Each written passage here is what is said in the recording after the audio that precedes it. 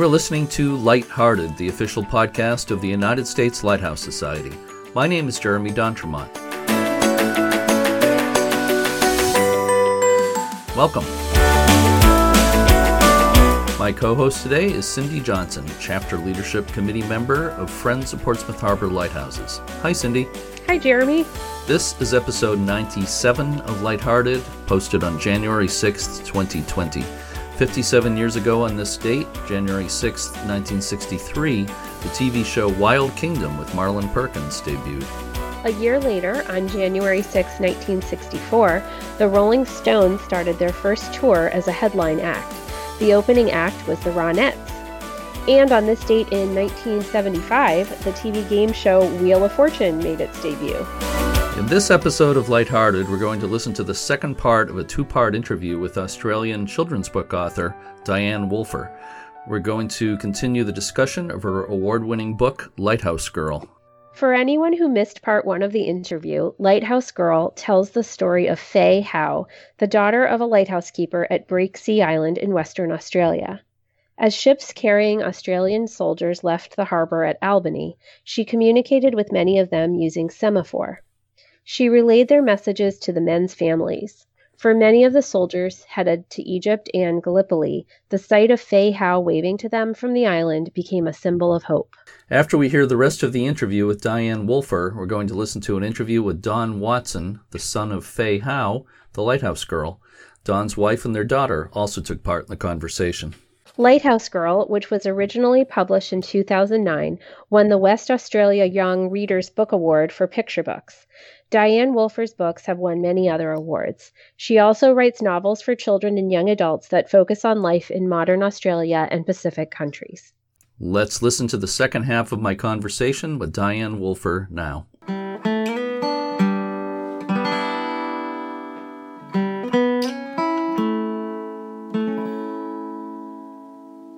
I was reading a couple of articles or websites about this very interesting thing. In 2014, a 20-foot tall puppet based on Fay Howe was created for an event called The Giants at Perth International Arts Festival.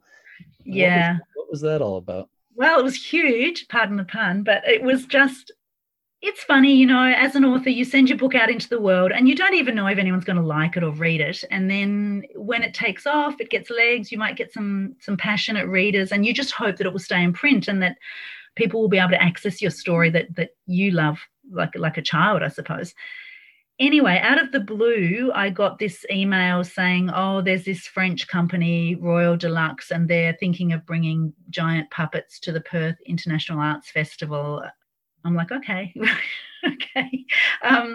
And that they'll be in Albany and they're looking for story. Do you want to meet them? So it's like, okay, sure. So I went and had coffee with Jean-Luc and his team, and such an interesting fellow, very big personality, and there's some great stories from that meeting. But we met in a cafe with his team, and they were there to look. Basically, they had these massive puppets. They've got a diver giant. They've got a little girl. There's a granny, a dog. I think there's an elephant. And they were bringing the big giant, the diver giant, and the girl to Perth. And so what they were looking for were stories, local stories that they could link to the journey of these giants. They were going to bring the giants. They wanted to link it to local story. So I gave Jean-Luc a copy of Lighthouse Girl, and he loved it.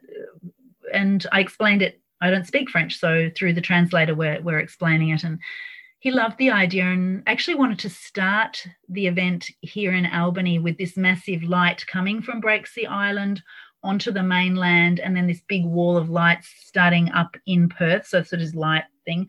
But that, I think the costing's got a bit much on that. So he still used the story and a different interpretation of it. So basically, when I read the interpretation, I thought, okay, that's unusual. It's a bit of a leap, but in essence, there's a little girl giant falls from the sky, and she's out in the outback and meets with people, and they sitting around talking about this old story from 1415, when the soldiers left, and then meanwhile the diver, I think, comes up from the ocean in Gallipoli where so many men died.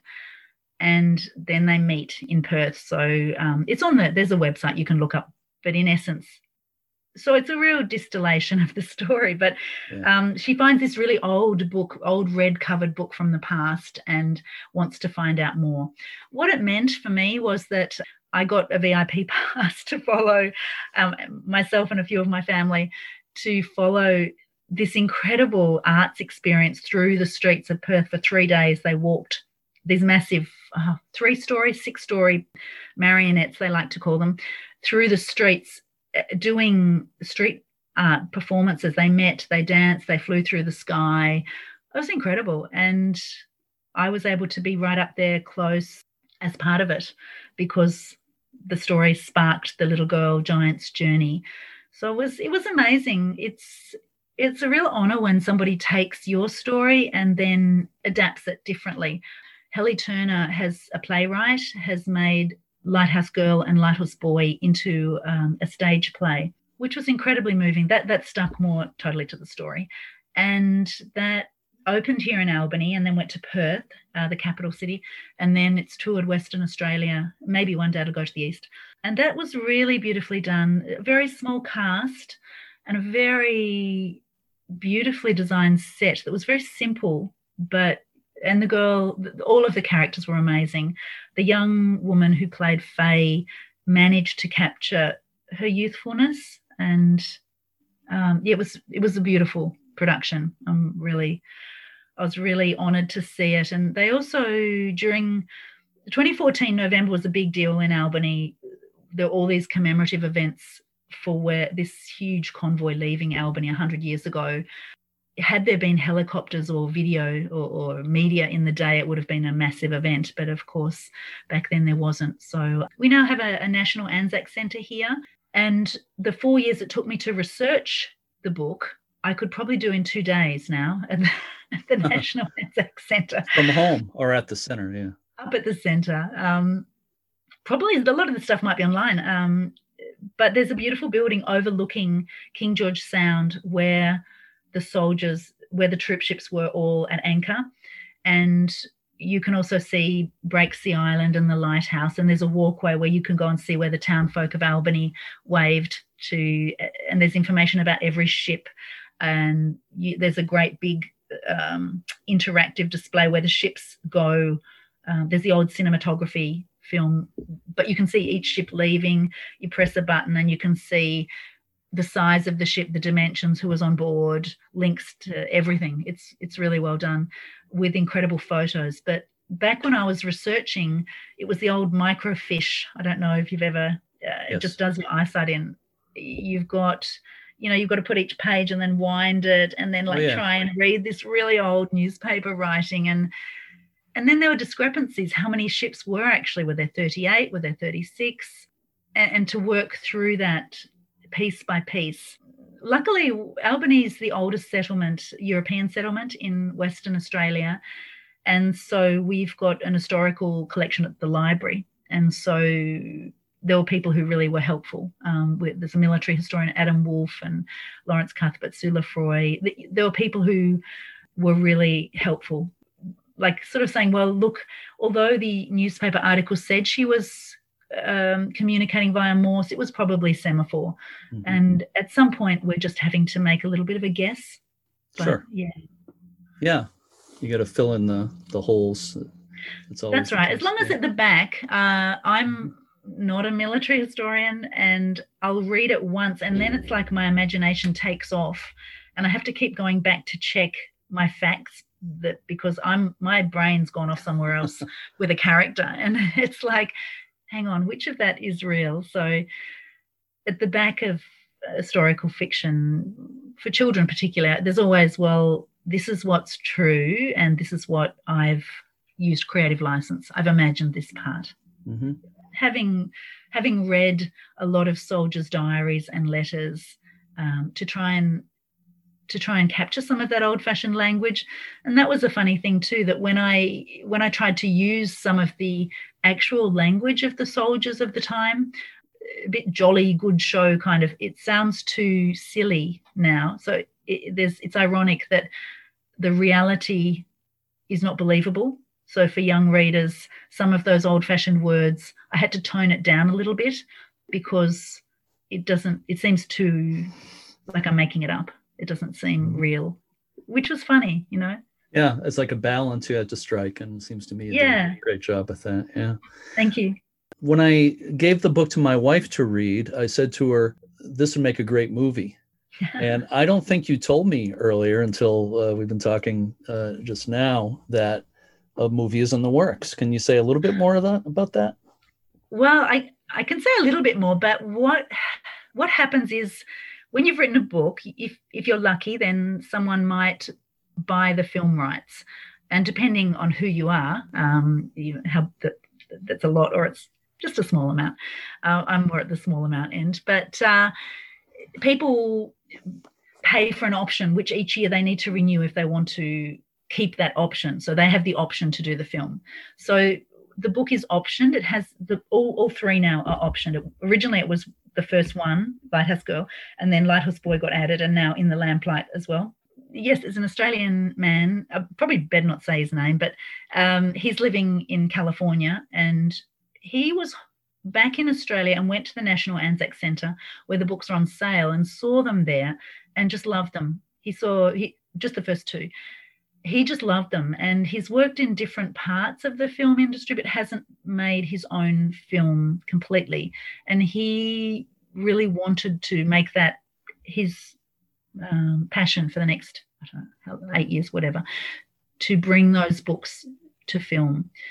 So when he and his lovely wife came over here to Albany, we met, and then we all got on really well. So we ended up got another helicopter to go back across. He did a lot of research. He went into particular detail with a few aspects of Faye's life that are beyond the departure, which I hadn't. History shifts things. Like what you can find out at some stage may not have been on the record, or the family didn't want all of the details to be out there, and things shift. So if people are interested in Faye's life beyond the story, on my website, which is just www.dianewolfer.com, there's a link to books, and then there's a drop down to Lighthouse Girl, and then if you go across, it's the real Faye. And so since publication, there are some other aspects of her life which I guess I know more about now, and the family have a one-page. There's a bit more information about her if people want to read that.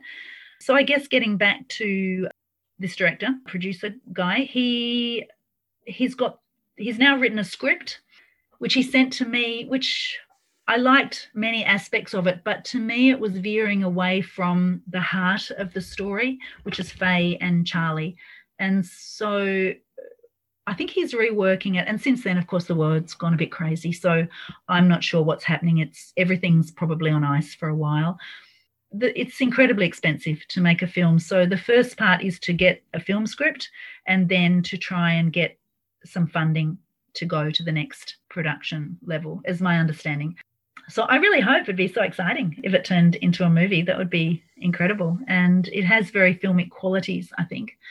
Yes. Oh, that's exactly how it hit me, for sure. I definitely, recognize the cinematic quality of it very, very much. Oh, good. And we've had a bit of a blossoming in Albany in the southwest here.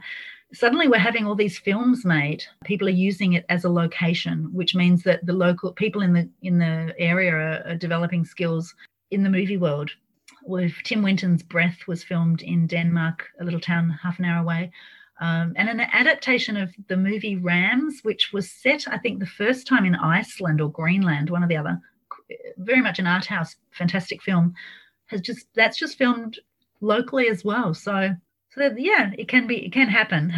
Yeah, I look forward to it. Why do you think it's important that we remember Faye Howe? Okay. She was a young woman at a place in a really important historic moment in time. I think for all the reasons in the book that I read, Shona's book, that each of those women have incredible stories, and Faye is just another one of those women who have an incredible story. And then I'm sure there's a lot of men who have incredible stories as well. Something about lighthouses, just the very fact of lighthouses and where they are and what the nature of the keepers, what they do, is heroic and special. So I think Faye adds to that long list of incredible women who've been involved in lighthouse keeping. And as her mother wasn't there, she would have been really instrumental in helping her father and the other keeper, and not just with the domestic duties, which of course she did, but also with signalling to ships as they came in. Albany was the first point of Australia for shipping. So if you've come from, India or Europe, Albany's the first place you get to. And so there was a lot of interest in which ships were coming in, which was then relayed across Australia. So I think it's just that she was an ordinary woman. I think that's what's so special. She was just an ordinary girl who was there at an extraordinary moment in time and witnessed that, but also witnessed it with such youthful, joyous exuberance. She was on the cusp of womanhood herself. So you've got all of the exuberance of a younger child, but the maturity of a woman to understand the significance of it. So it was a real crossroad in her life. It was a crossroad in Australian history. Yeah, I think for those reasons, it's special. And for me, if I can spark interest in history, particularly in our youth, I write mostly for children, although my books are largely read by adults as well.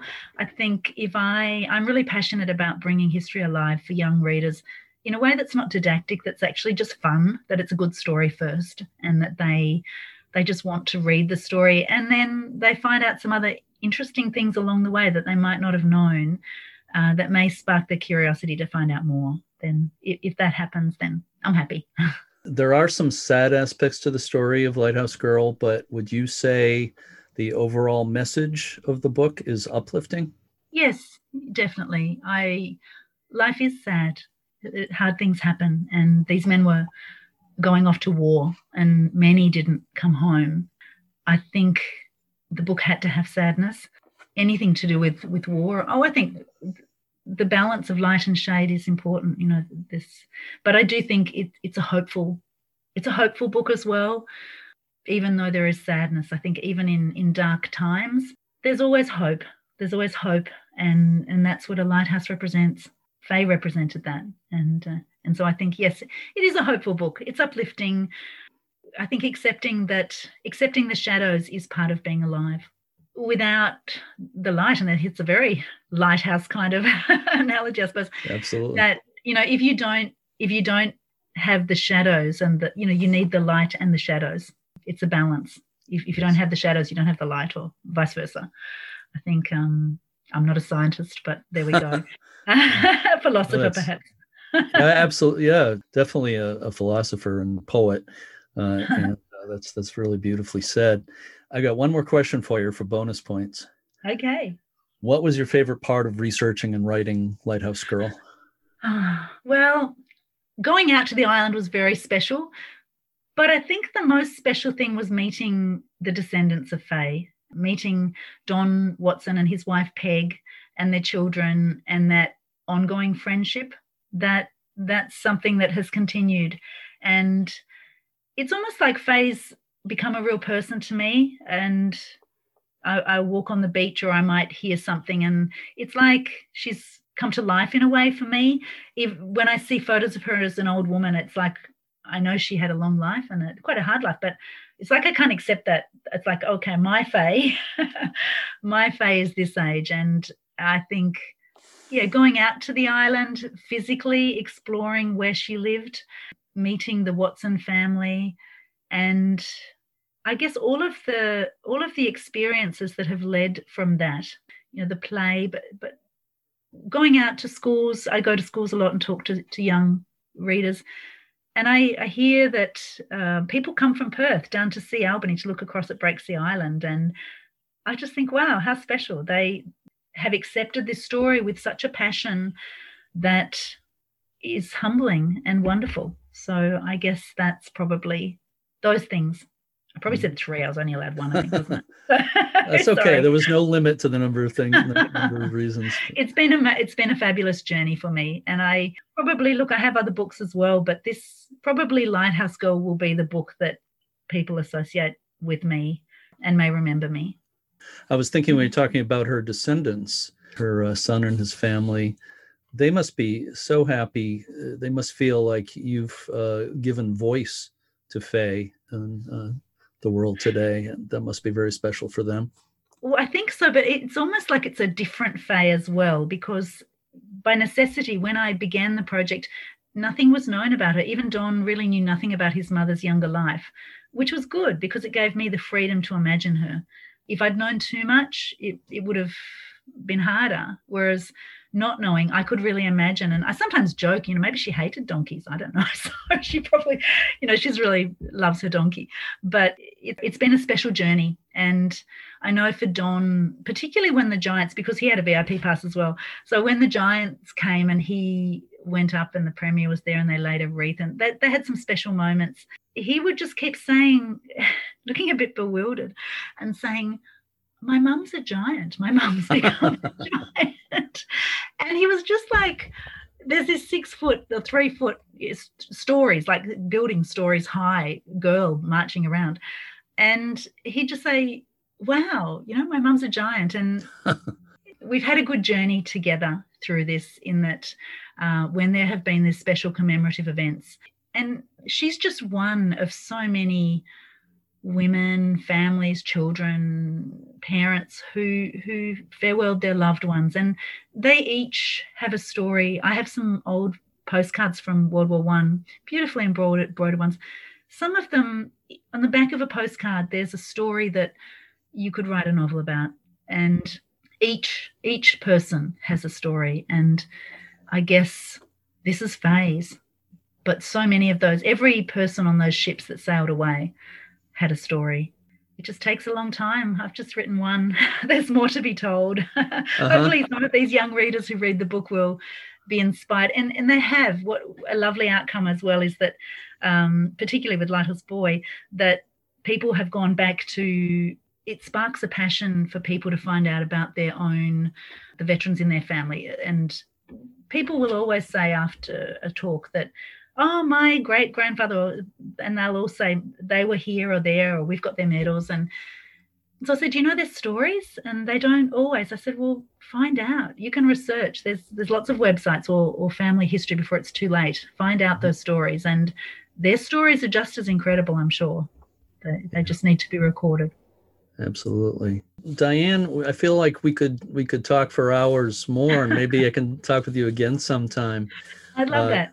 Yeah, me too. But it's a real pleasure. I found your book because of Guiding Lights, Shona Riddell's book.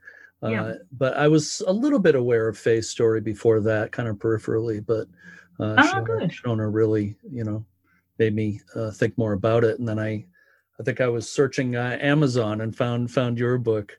So I'm very glad I found it. I'm glad we got in touch, and it's been great spending time with you. I want to mention, you mentioned your website. I'll just mention it again, www.dianewolfer.com, and Diane has 2 N's, www.dianewolfer.com. So people probably want to check that out. And the book Lighthouse Girl is available from Amazon and other online booksellers.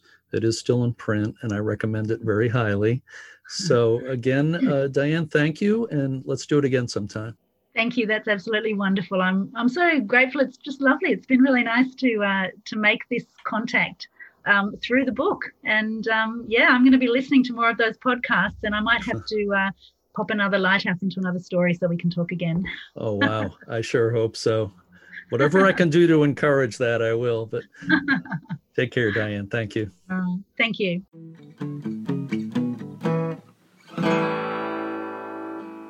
Next, we're going to hear a conversation with Faye Howe's son, Don Watson. Don worked on a merchant Navy ship as an engineer, and after retirement, he volunteered at the Fremantle Maritime Museum. In 2014, he was named Western Australia's Senior Volunteer of the Year for all the volunteering he's done for many years. In this chat I had with Don Watson via Zoom, his wife Peg and their daughter Denise Rafferty also joined in. Let's listen to the conversation now.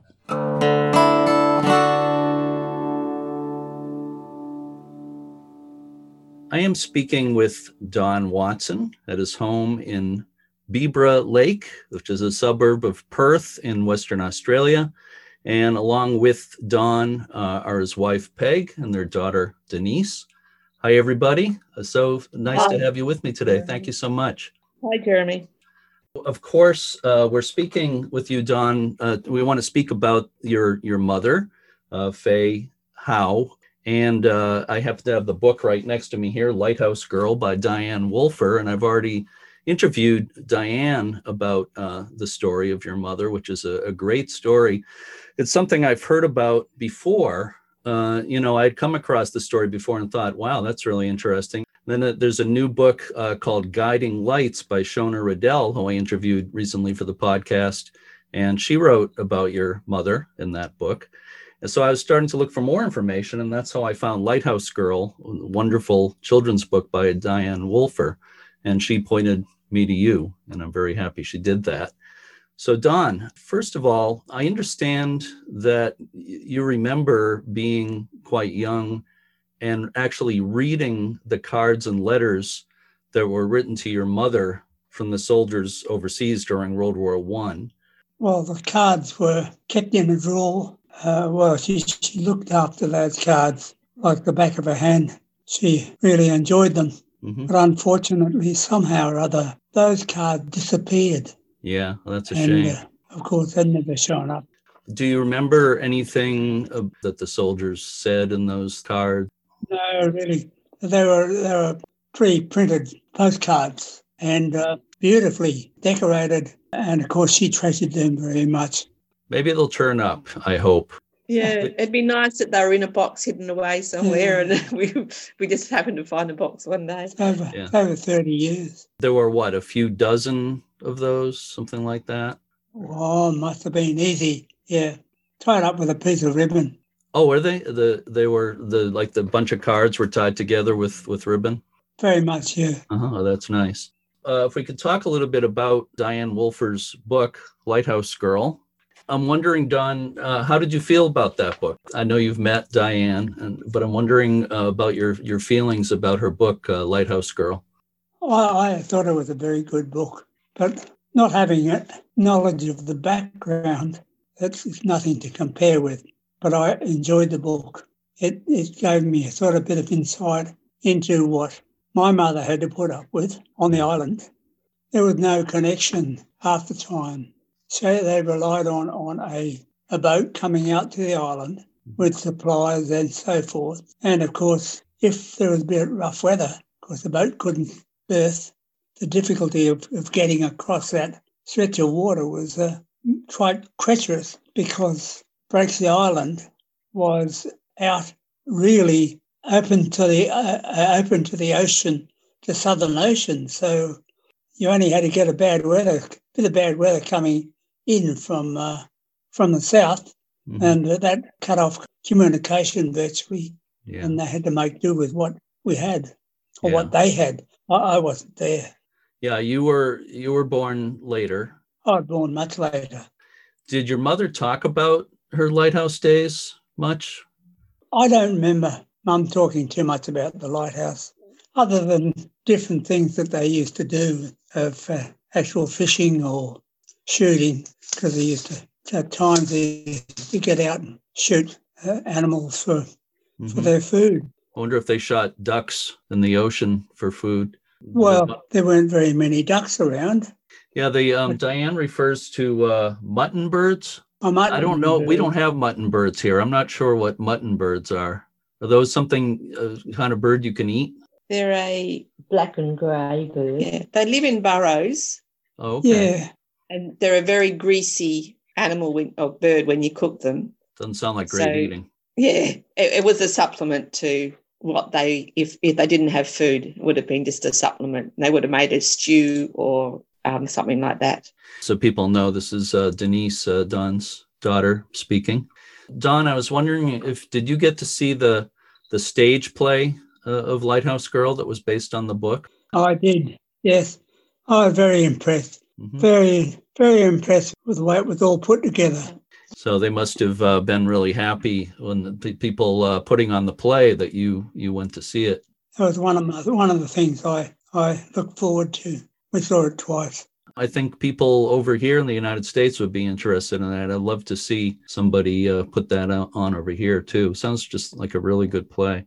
There's a guy called Peter Hoff, who I think is in California, and he was writing up a play. A film. He was going to make a film of The Lighthouse Girl. Right. And he came out here and visited Mum and Dad with Diane one year. So that would have been 2 or 3 years ago now. Yes. He said it would take about 5 years to actually get the script written up, but he was quite interested in doing a film on the life of Faye. Yeah, Diane told me about that, and she told me she had sold the rights to the book for a movie, and that she met with the man who's the same one you're talking about. And I'm a big movie nut, so I can't wait to see the movie of Lighthouse Girl. Yeah. It's a great. I said to my wife when I read the book, I said this would make a great movie. So I'm glad other people feel the same way. Yeah, especially that Diane wrote 3 books in the trilogy. Yeah, especially I'm really interested in Light Horse Boy, the story of Charlie from Lighthouse Girl. Yep. Definitely want to read his story. Yeah. Dawn, I don't know if you have any thoughts about why do you think the story of your mother and what she did during World War I, why do you think that's so interesting to people? What is it about that, do you think? The story shows that through adversity and caring one person can mean a lot to others, and that may be in similar situation. My mother was receiving messages via Morse code and signal flags from the soldiers passing onto the mainland, where they would have been sent to other states. It was very thoughtful of the soldiers to remember my mother as a girl on the lighthouse in Albany. Oh, I think what she did meant so much to those men. It's not just the messages that she relayed, but I just imagine these men leaving home to go so far away. And of course, a lot of them never returned. And for a lot of them, the last sight of Australia was your mother waving from Breaksea Island from the lighthouse. That's right. Denise, I don't know if you would like to say anything more about kind of the family legacy. How do you feel about being the granddaughter of the famous Lighthouse Girl? I feel very honoured being one of Faye's granddaughters. Faye actually ended up having 3 living children. Unfortunately, 2 boys died in very young age. So Nana had 9 grandchildren, so I'm one of those. And just from remembering her from times that, we used to go and visit, she's always cooking, making cakes and something like that. So we always, loved having sponge cakes that she used to make. We also know that she did work for a while at the Fremantle prison, looking after the women prisoners. That was after her husband died. He died when Dad was 14 because of the 19-year difference. You can understand that he would have been quite old when Dad was a young boy. And then we moved over to the eastern states. We were living in Canberra for a while, and she came over to visit with one of her sisters, and we took them around. And I can always remember just seeing Nana. She was always there. Nana used to live in a little 2-bedroom house with a sleep out, but it used to have a huge kitchen dining room, and a tiny little lounge. I can remember those sort of things. And she lived in a suburb called Fremantle, or East Fremantle. And at that stage, the blocks in East Fremantle were quite large. The block that she had a bit of a sloping backyard. And if you can imagine, people didn't terrace their backyards at that stage. They just sort of went with the flow of the land. Mm-hmm. And I can remember my brothers and a sister and I, we used to roll down the grassy slope when we used to visit her.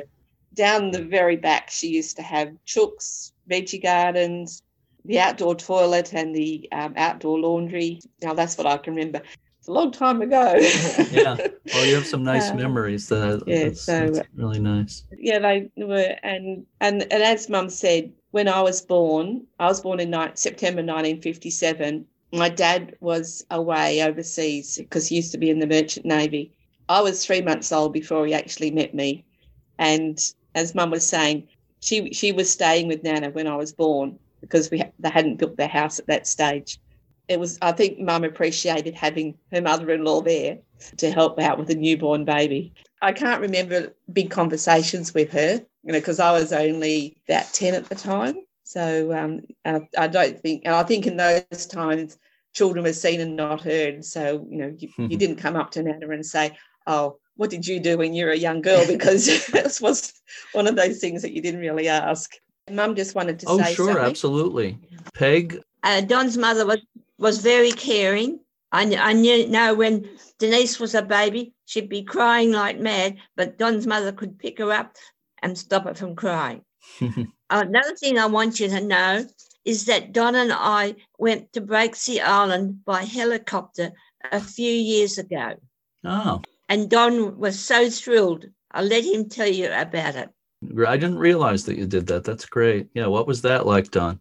To be able to walk on the ground that my mother had walked on 100 years previous. I was only there for a short period of time because we only had an hour to be there and off again because the chopper was paid for by the group. No, we paid for it. Oh, we did? Yes. Helicopters are expensive. I know that. Oh, they are, yeah. No, I've hired helicopters. It's not cheap at all. But what a great experience. I'm so happy you got to do that. The island is surrounded by water. There are no beaches at all. It is very, very steep. I don't know how they fished.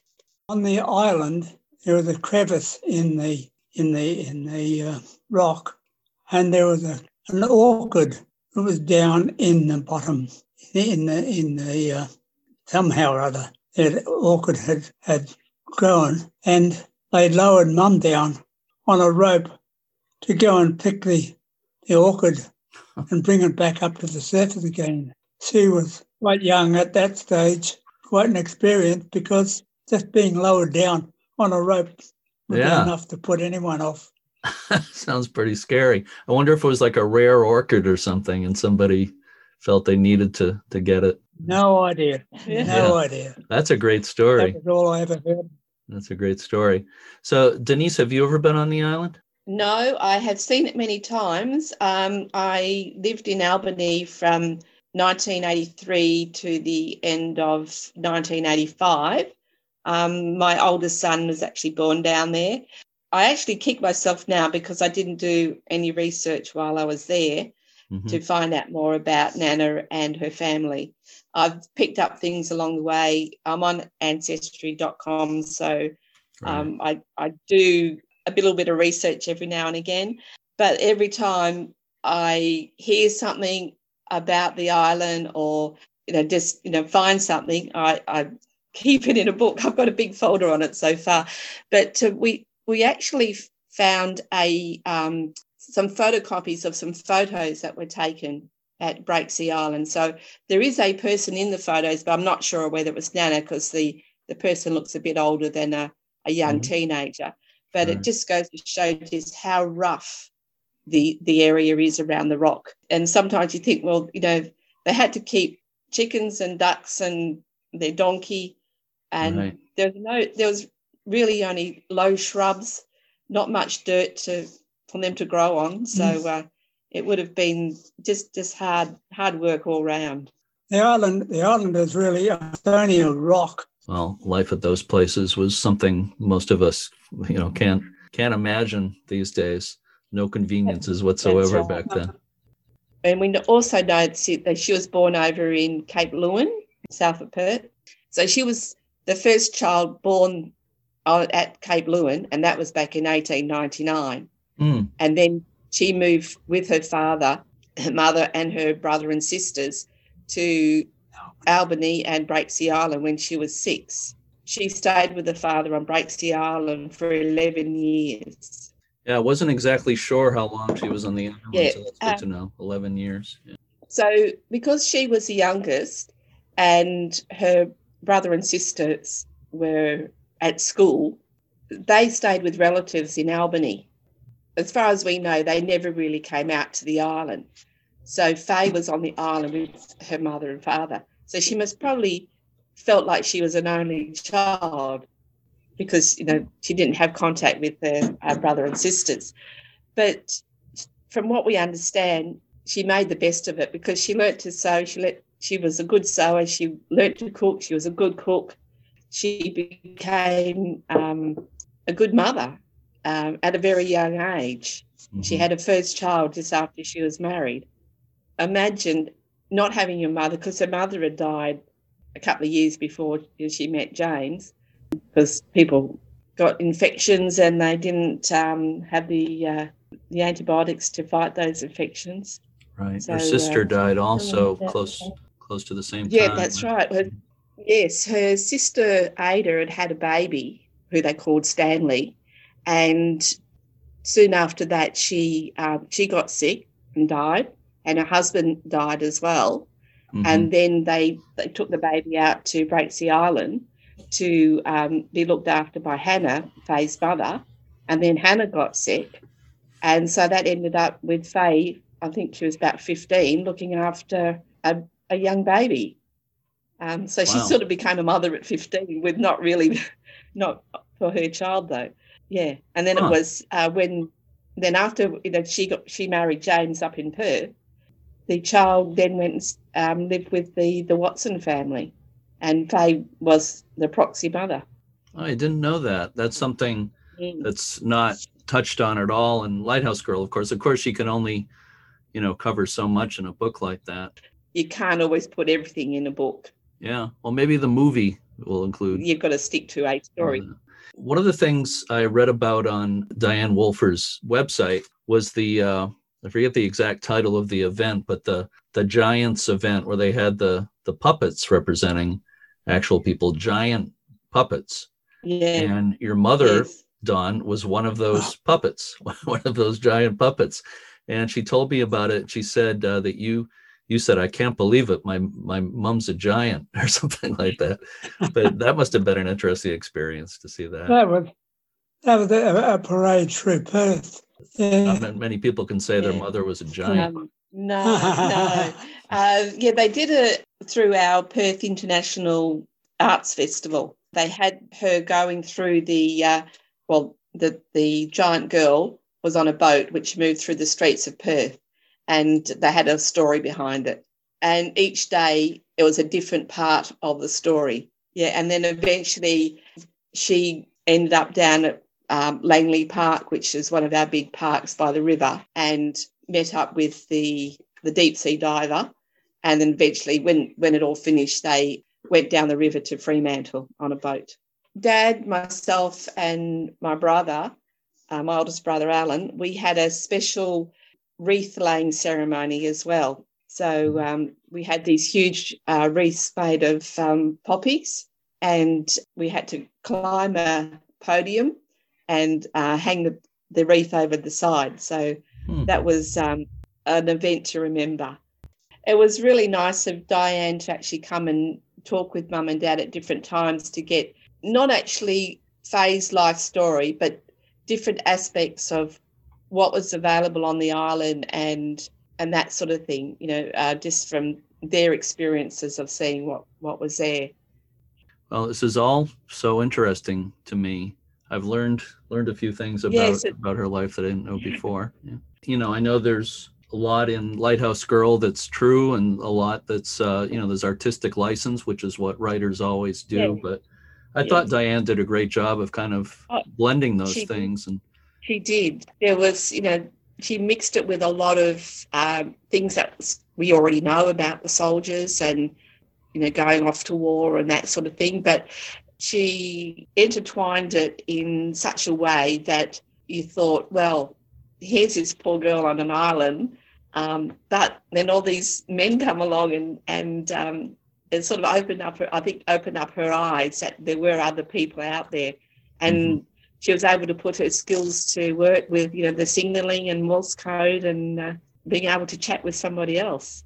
The basic idea, what you just said about communicating with those men as they left for the war and everything, it's a great story, and it's so emotional. And it's supposed to be a children's book, but I don't mind saying that I cried when I wrote it or when I read it. Diane said that a lot of adults tell her the same thing. That's right. That's right. Don Watson and your wife, Peg, and your daughter, Denise Rafferty, I want to thank you all so much for spending some time with me. It's really an honor and a pleasure to speak with you. Everything about your mother's story, Don, is just fascinating. And I feel very lucky to get a chance to talk with you, too. So thank you all so much. Thank you very much anyway for taking the effort to get contact with us. Thank you, Jeremy. Thank you all. Take care. Will do. Thank And you. you take care as well. And thank you very much for the meeting. It was lovely. Yeah. Bye-bye.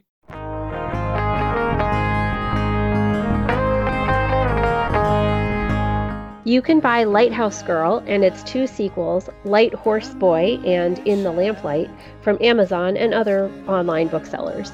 And check out DianeWolfer.com, that's Diane with 2 N's, to learn more about Diane and her other books.